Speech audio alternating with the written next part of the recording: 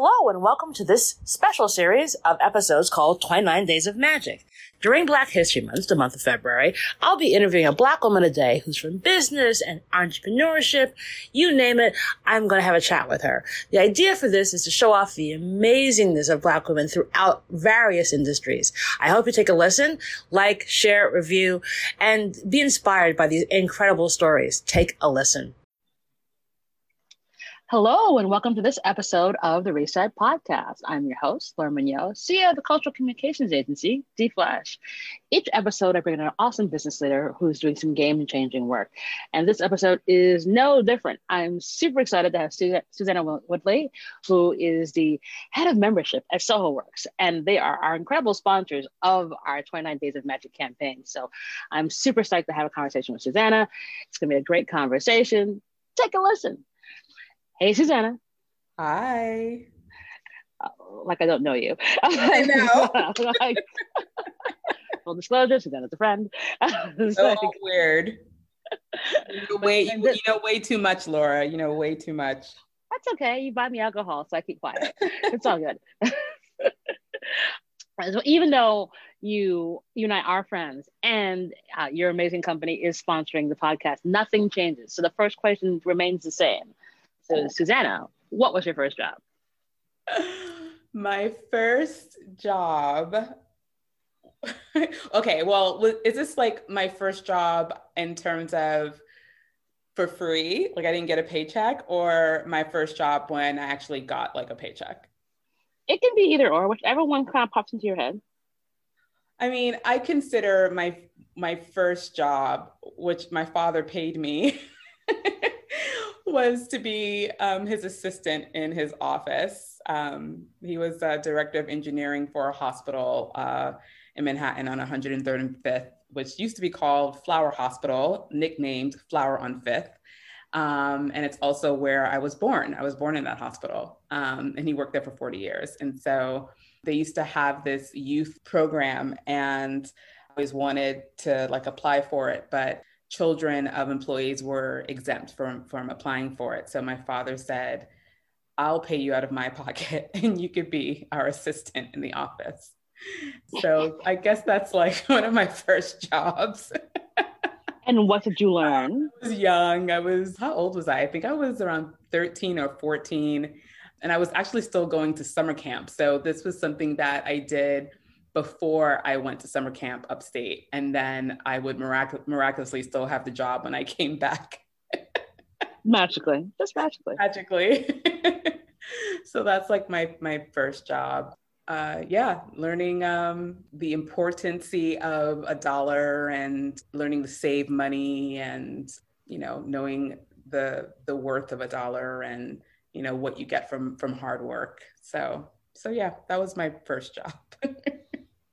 That's a good one. And because it gave you a good setup to where you are now, where it's like, making sure that you value your work and helping to build community. So like, it all works out.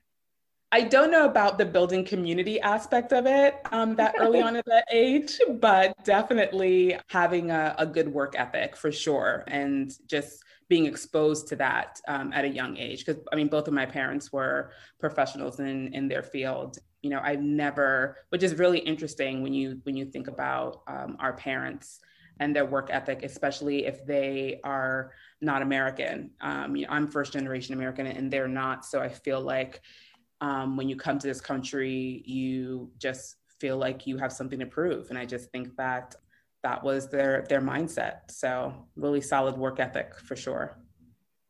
Which is, that's, just a first gen thing that we all have, where it's like you saw the work that your parents did and it means more to you to do well because you saw what your parents did to like make sure that you were taken care of. So correct. Yeah. And you take pride in everything you do. So, it totally tracks. So, okay. So we go from being your dad's special assistant to now at Soho Works. What was that career journey like? Definitely kind of an interesting journey, only in the sense that when I kind of line up the dots of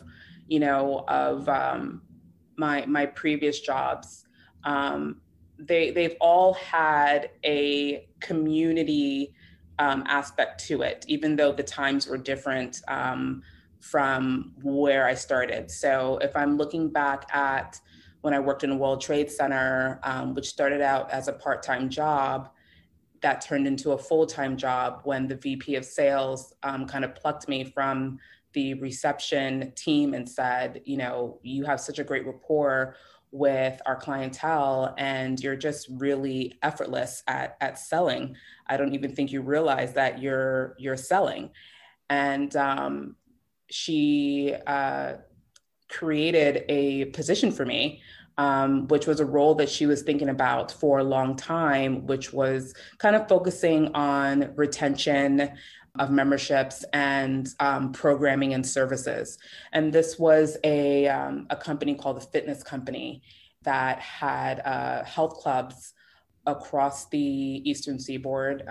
So New York, DC, New Jersey, Connecticut, and the fitness company that I worked at, the club that I worked at was in the World Trade Center.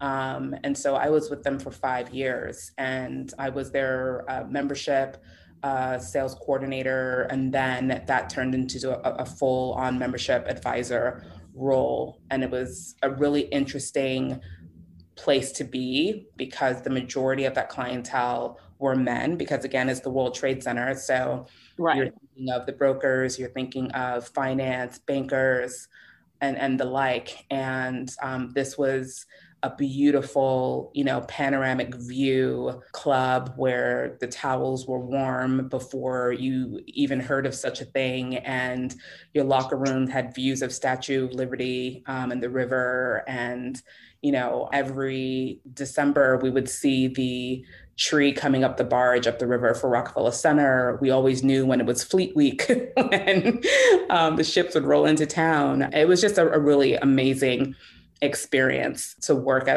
a club of that caliber, not knowing that those type of clubs existed.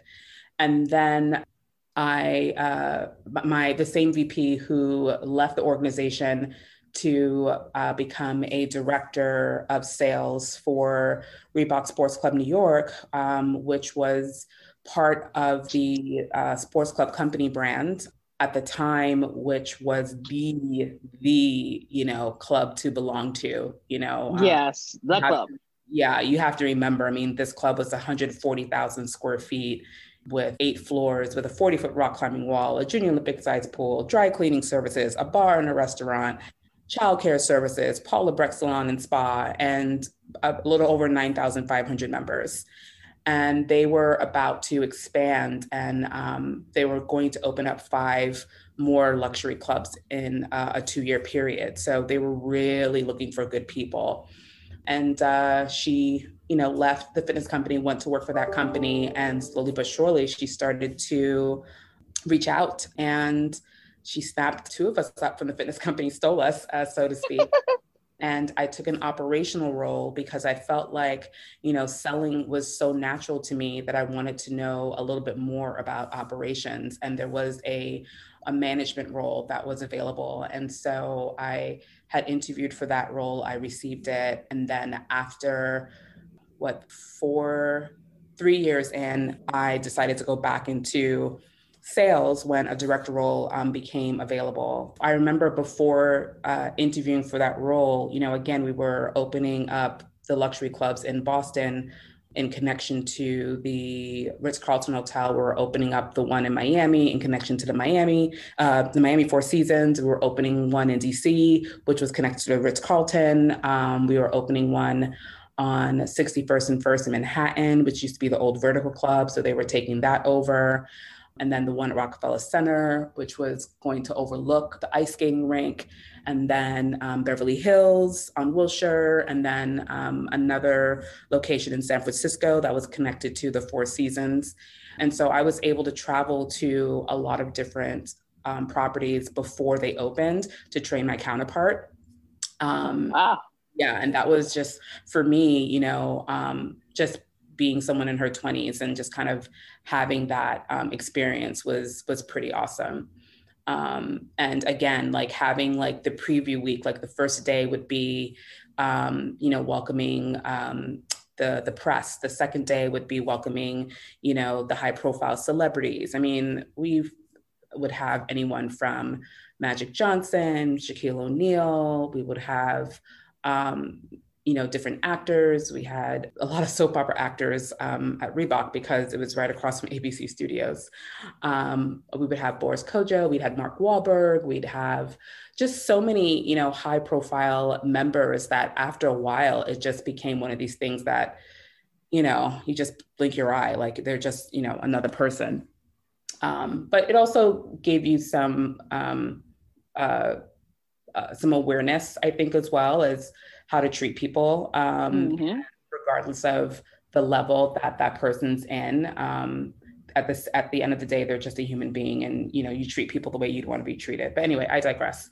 So that was my time with the sports club company. I became their director of membership at the Reebok Sports Club location. So I was with that company for 8 full years, got a little burnt out, and I ended up being poached by Clay, which was a minimalist high-end spa and club on 14th Street that coincidentally was founded by a member of Reebok Sports Club New York. Really? I had no idea. Her husband, she's a very wealthy woman due to her husband, and he just wanted to make her happy, and she secured a 25,000 square foot space, and it was just sunken lounge with a fireplace and roof deck and showers with sunlight, and everything was just white on white on white. And we're in the 2000s now, and this is a time where people are getting a little bit more niche with their nutrition and their health and their wellness routine. And she really wanted to create something unique where every single member had access to a plan that was just personalized for them. And the membership director would be like their guru, so these are your goals, but I'm going to set you up with this trainer because you just had a baby. You're coming out of that. It's postnatal training. I think you should also try Pilates. I'm going to set you up with this Pilates instructor. I think that you need to work on your nutrition. I'm going to set you up with this nutritionist, and I'm also going to recommend a massage therapist for deep tissue. So it was a whole program. Like you really became like their go-to person. So that was a fun place to work. It was also kind of like a pint size, Reebok Sports Club New York. So I went from 140,000 square feet with over 9,500 members to 25,000 square feet with a little over 1,600 members. And one of the things that I did with that company was business development and partnerships. And I learned about a private club that was on 14th Street between 7th and 8th through one of our members at the time. And I figured, this would be a really good partnership because I felt like the community at that private club, number one, were in the demographic in terms of being able to afford a club membership like Clay. But also the Clay members were creatives in their own right. John Legend was a member.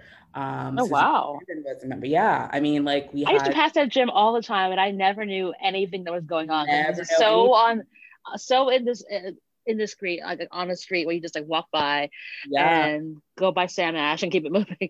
And you keep it moving. Yeah, absolutely. Grace Coddington, Phyllis Posnick of Vogue. I mean, you had like the whole Vogue editor crew that were members there. It was just a really good hideaway. It was convenient for people to get to who worked downtown, worked in Soho, or lived in the Village, or lived in Chelsea, but also gave them a good little like hideaway spot. These were members who did not want to be in like an Equinox setting, and they definitely didn't want to be in a crunch setting, and they wanted to really feel good about themselves. and just not have any prying eyes. That's why, the sidewalk was the entrance, but you didn't see anything within the club until you got upstairs and you were elevated. But yeah, it was a really interesting place. And, when I had um, contacted the director at Norwood and talked about, ways that we could partner up, we started off with we used to have these summer member cocktail parties on our roof deck. And so we worked with Norwood to have them cater the cocktail parties and made sure that the members knew where obviously this amazing food and service was coming from. And then vice versa, we would then do some programming on site at the private club. They had this beautiful screening room that once you remove the furniture, you could really turn it into anything. And we used to create these really beautiful projections on the screen and do yoga in their screening room on a Saturday before they opened, for their members. And so it was a really good relationship, kind of coming up with different programming ideas. And then after a while, as we knew what would happen, Clay members wanted to learn more about Norwood. They ended up joining, applying for membership and becoming members there. And then, we created preferred rates for Norwood members. They ended up joining Clay and having memberships. And, what could be better? You go to work, you go to Clay to work out, and then you literally skip down the block and go to Norwood and have a cocktail and dinner. It was just really an amazing brainchild of an idea. And slowly but surely, what happened with Norwood is that the director ended up, who was also a founder of Norwood and an investor, she had to move back to the UK to take care of her ailing parents. And I don't do British accents well, but I just remember her saying I really, really am going to miss this place. No, boy. Decent, Susanna, decent one. And I really want to make sure that my people are taken care of. Right, indeed. Right. Right. Here's a spot of tea. Let's talk. And she basically asked me if I would take over when she left. She basically offered me a job. You're like, wait, hold on. I'm like, wait, what? Watch me get approached yet again. Yeah. And it was insane. So I really thought about it, and some advice that was given to me during this thought process was, if it makes you scared, you should do it. Yeah, you're familiar with health and wellness and sales, but this is definitely out of your realm. This is, a private arts club. You're going to be meeting a lot of different people, a lot of different personalities, managing a lot of different personalities, and you're going to throw alcohol into the mix. You're going to be around that all the time. And you have to interview, prospective members. You have to propose to the committee as to why they should be members. I mean, you are going to be able to curate an entire community on 14th Street. And you're a Black woman on top of that. You should do it.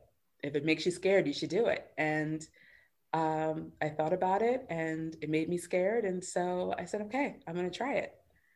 And, anyone who has belonged to a private club, whether it's a Soho House or Groucho or, Norwood, there are many, clubs around the world, but what made Norwood really unique at that time was the fact that it was in this beautiful 1860s landmark townhouse with all the original flooring and original stairs. And, it used to be, it was built for Andrew Norwood. And then it was, before it was built for Andrew Norwood, it was a funeral home. Oh, wow. Yeah. It was a home during the suffrage era as well for women who needed to room and board. And then it was a funeral home. So it was the suffrage part, and then it was a funeral home. And then it was purchased for Andrew Norwood, and it became the Andrew Norwood House. And it was landmarked, and it just stayed that way.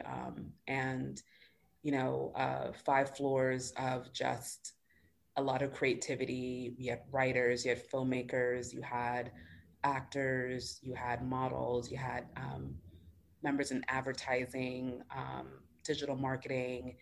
And it was just an interesting shift as well, because you had the rise of WeWork that was also happening around that time, and people also getting into startups, and they were practicing, lawyers for maybe 10 years, and they were like, you know what, that was never my love. That was something that my parents wanted me to do. I think it's time for me to be in fashion, which was always like your first love, you know what I mean? So you definitely had like an alchemy of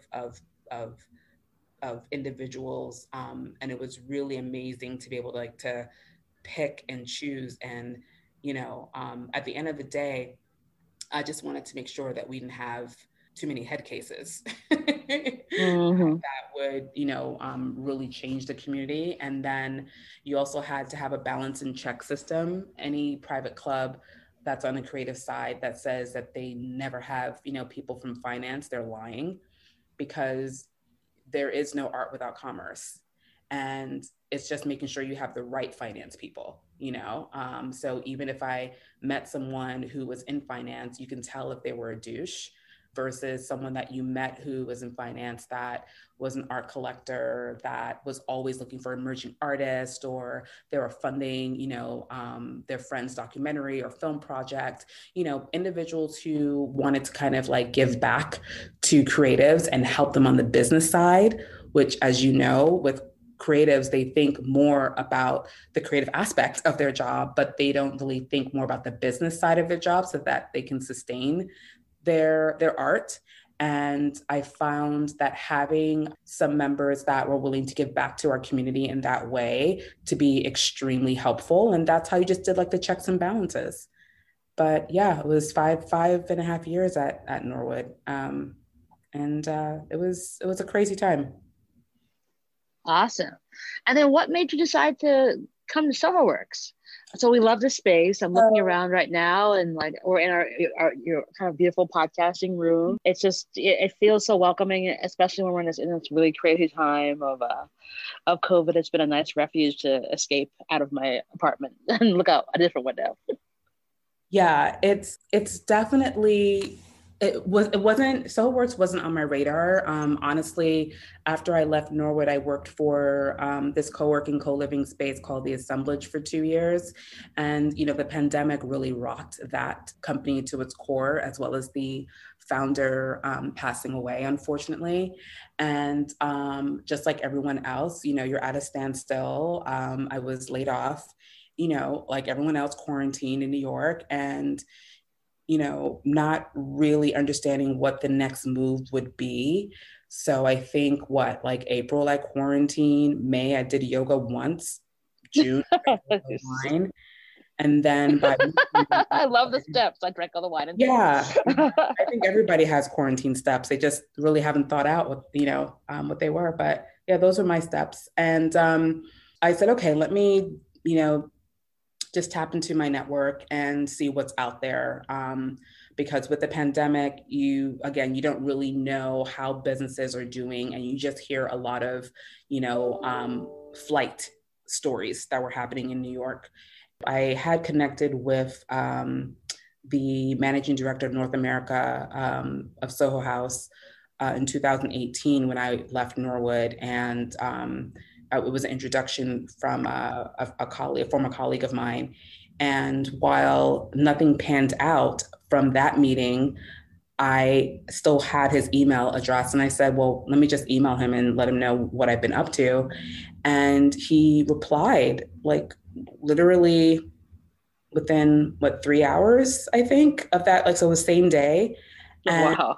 Yeah. And he was like, we should talk. Let's set up a Zoom. And I found out about the vertical arm of a company called SohoWorks that they were developing, which is, these international network of workspaces, where it still has kind of like the Soho House ethos, but it was definitely designed and equipped for members with, solo businesses or small businesses to connect and grow, and also to be very different from the house itself, because the house, all the Soho houses, there's like 28 Soho houses around the world.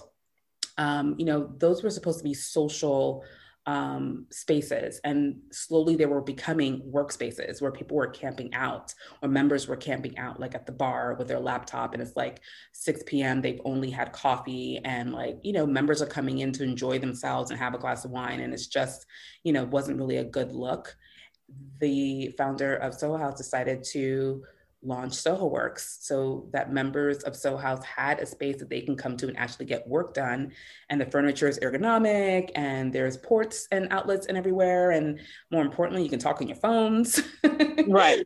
Take photos. You can take photos, you can film. I mean, like, it really is set up as a space for people to actually work and not get chastised for, talking on their phones or what have you. And that is what was interesting to me, because honestly, I didn't want to go back to a private club after working at the assemblage for 2 years and learning more about co-working and curating communities in that way and connecting members in that kind of, setting, which really I felt gave me a little bit more of a purpose. And I definitely did not want to go back to like getting off work like at 1 a.m., You're like, no. Yeah, and drinking wine like all the time. Like, I left Norwood and I dropped literally like 20 pounds within like the first 3 months for my departure, so that's how I knew, like, wow, I didn't realize that I had kind of like was not taking good care of myself. So Soho Works was really the best of both worlds, because it does have some members that are Soho House members, but anybody can join Soho Works. It is open to non-members. And I really love that they were trying to go with that. There's no committee process. I get to meet individuals that live in the area. The one that I oversee is in Dumbo. And, Brooklyn, as you know, is such a culturally rich borough, just a really nice hub of tech and design and creative thinkers and innovators. And it's just great that we're saying, if you are of that ilk, then you should definitely belong. And then I get to kind of like introduce people. And again, I'm curating a community here, just for a different company, in a different setting, in a different way. Awesome. And again, I might be a touch biased, but you've been doing a wonderful job of like connecting me with really great folks who are in the space. Thank you. Curating awesome programming. Like, we did a whole great chat with this guys from Squire. We did a great one with wellness and dark beauty and BAL. So, I think, especially at this time when everyone's kind of like, what do I do? Oh my God. Like, how do I meet new people? Building new communities like the one that you're fostering at Soho Works has been refreshing and nicely diverse to see. I always think of communities that, like, it is when you fill it with people that you didn't know you needed to know, and everyone's chill, because you can meet people who you didn't know you needed to know, but they're kind of jerks. Mm-hmm. And you're like, I can take this or leave it. Or you can meet people I didn't know, and they're just great folks.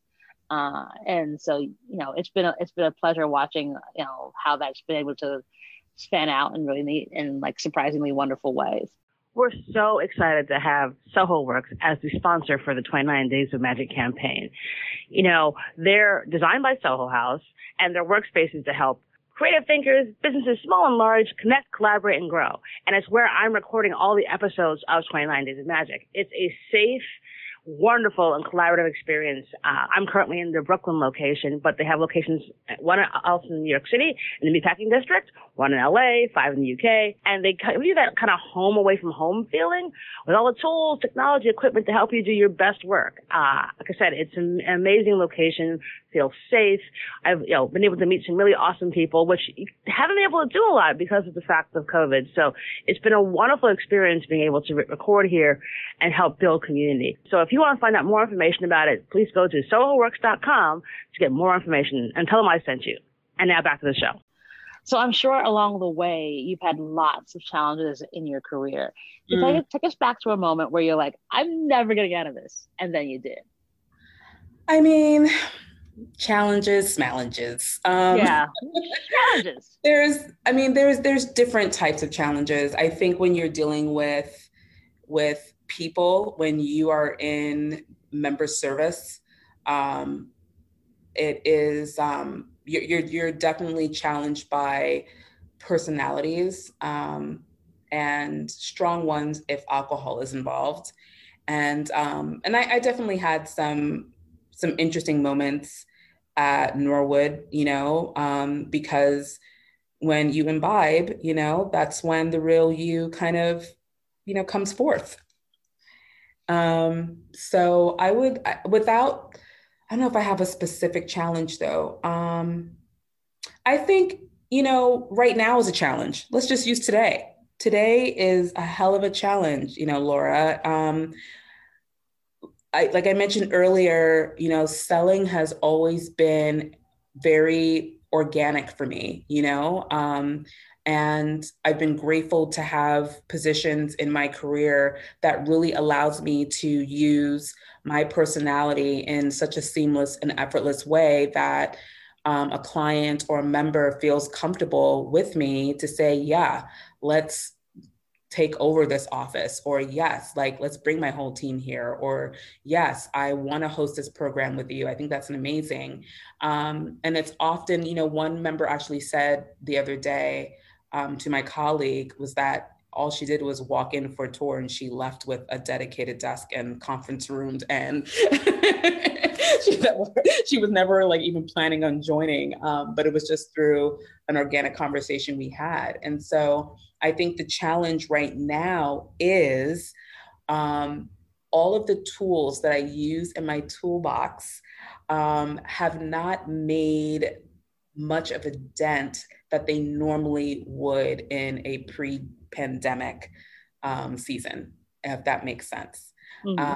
I am constantly being challenged by, the state of the world right now, and the decision makers not really making decisions because they don't know if it's the right time, to offer this kind of membership or service to their employees, or, they don't want to make a commitment because of the pandemic, or, their employees have enjoyed working from home, and, what they don't want to be that bad, person or that bad boss that says, okay, we have this hub, this amazing space, we want you guys to start coming in. Nobody wants to force their employees to, change up their current situation because we're in a pandemic. And so that's the challenge that I'm having right now. What used to be so easy to me, in conversation, in selling, in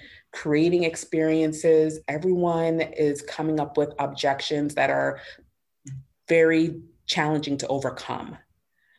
And another part of this challenge is not taking it personally. Right. And that has been a challenge for me, because I'm second guessing my talents, and I'm second guessing, what I'm good at. I'm second guessing, my interpersonal skills, my relationship skills, my solution skills, my, all of it. And it's a constant challenge to remind myself that pandemic. This is not a normal time. And if someone says no to me, don't take it personal. It has nothing to do with me. And it's hard because you're just like, wait, how in the heck? It's like, because I know the feeling. I mean, same here. It's like, obviously, I curate events for a living. So it's hard to kind of like convince folks, well, hey, this is weird. Why don't you guys want to do this? And understanding that like we're in a panorama, and like it's just the way it works right now. But it's still annoying as hell.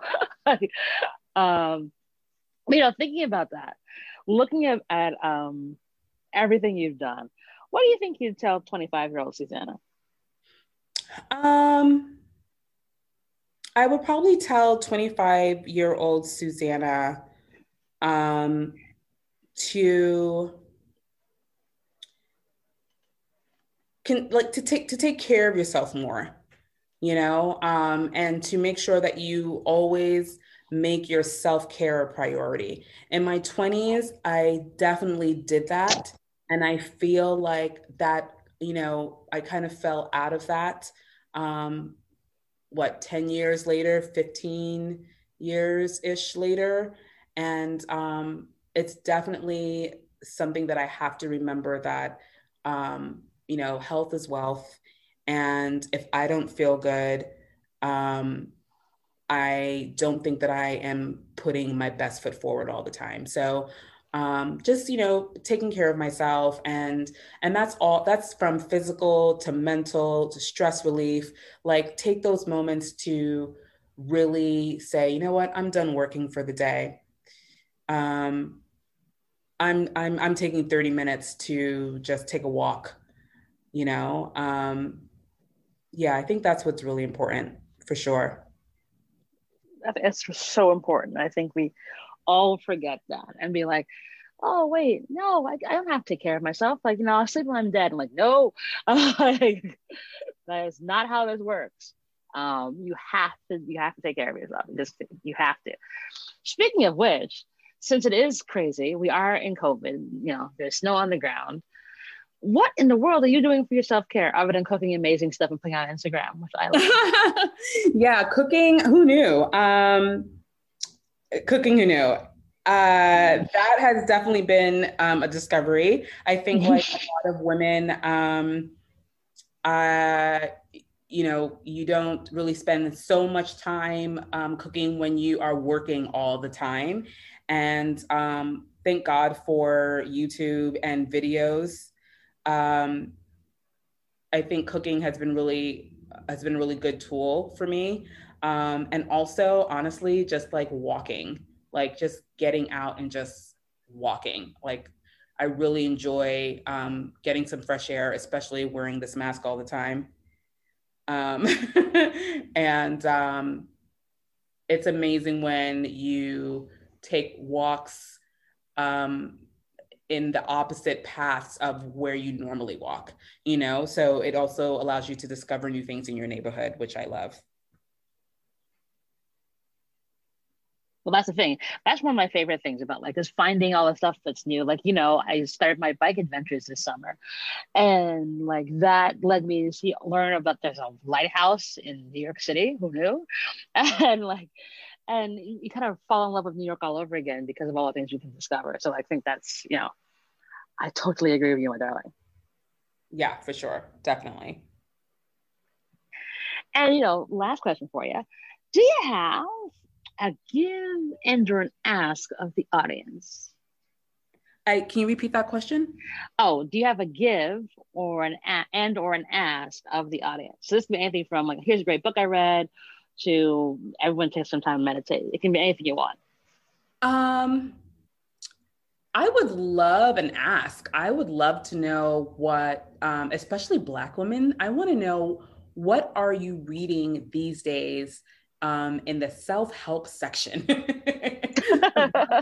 Not in fiction, not, autobiographies, but in the self-help section, like within the last 6 months. I would love to know. All right. So we'll put that out to the audience. Like, what are you reading in self-help, especially if you're a Black woman? We want to know what you're reading, what you're consuming. I haven't read a self-help book in a while. I tend to listen to podcasts that make me laugh. That's my version of self-help. It kind of takes me away from the foolishness. But so I'm curious myself to see what folks come back with you. So we'll see what the audience says. But Susanna, obviously I could just keep chatting with you and drinking. But but we cannot.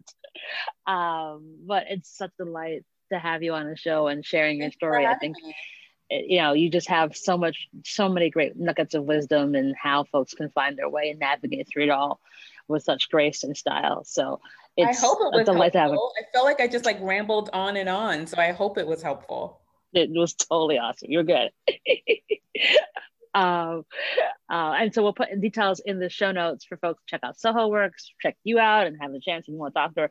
As I said, I love Soho Works. It's been a wonderful new home in this really unusual set of circumstances with COVID to be COVID safe, wear your mask indoors, sit in very comfortable chairs and just get some work done and meet some really cool people, all still wearing a mask, and helping to foster some new communities. So it's a delight.